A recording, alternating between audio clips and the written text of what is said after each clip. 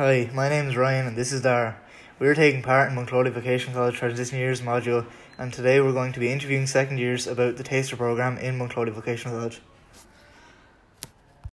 Hi, I'm Darragh and I'm with Tyler, and I'll be interviewing him about the taster programme in Moncloa Vocational College.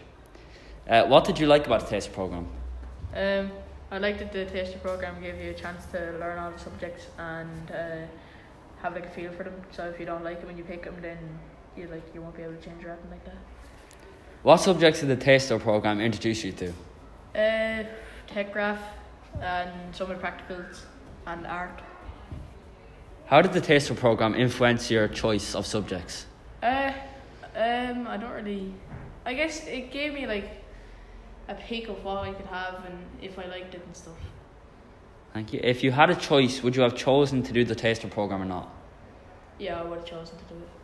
And finally, do you have any thoughts or improvements about the taster programme? No, not really. It was great.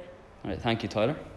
Hi, I'm Darragh, and I'm going to be interviewing Christian about the taster programme at Moncloa Vocational College. What did you like about the taster programme? It helped me pick out the best subjects I could for this year now. What subjects did the taster programme introduce you to?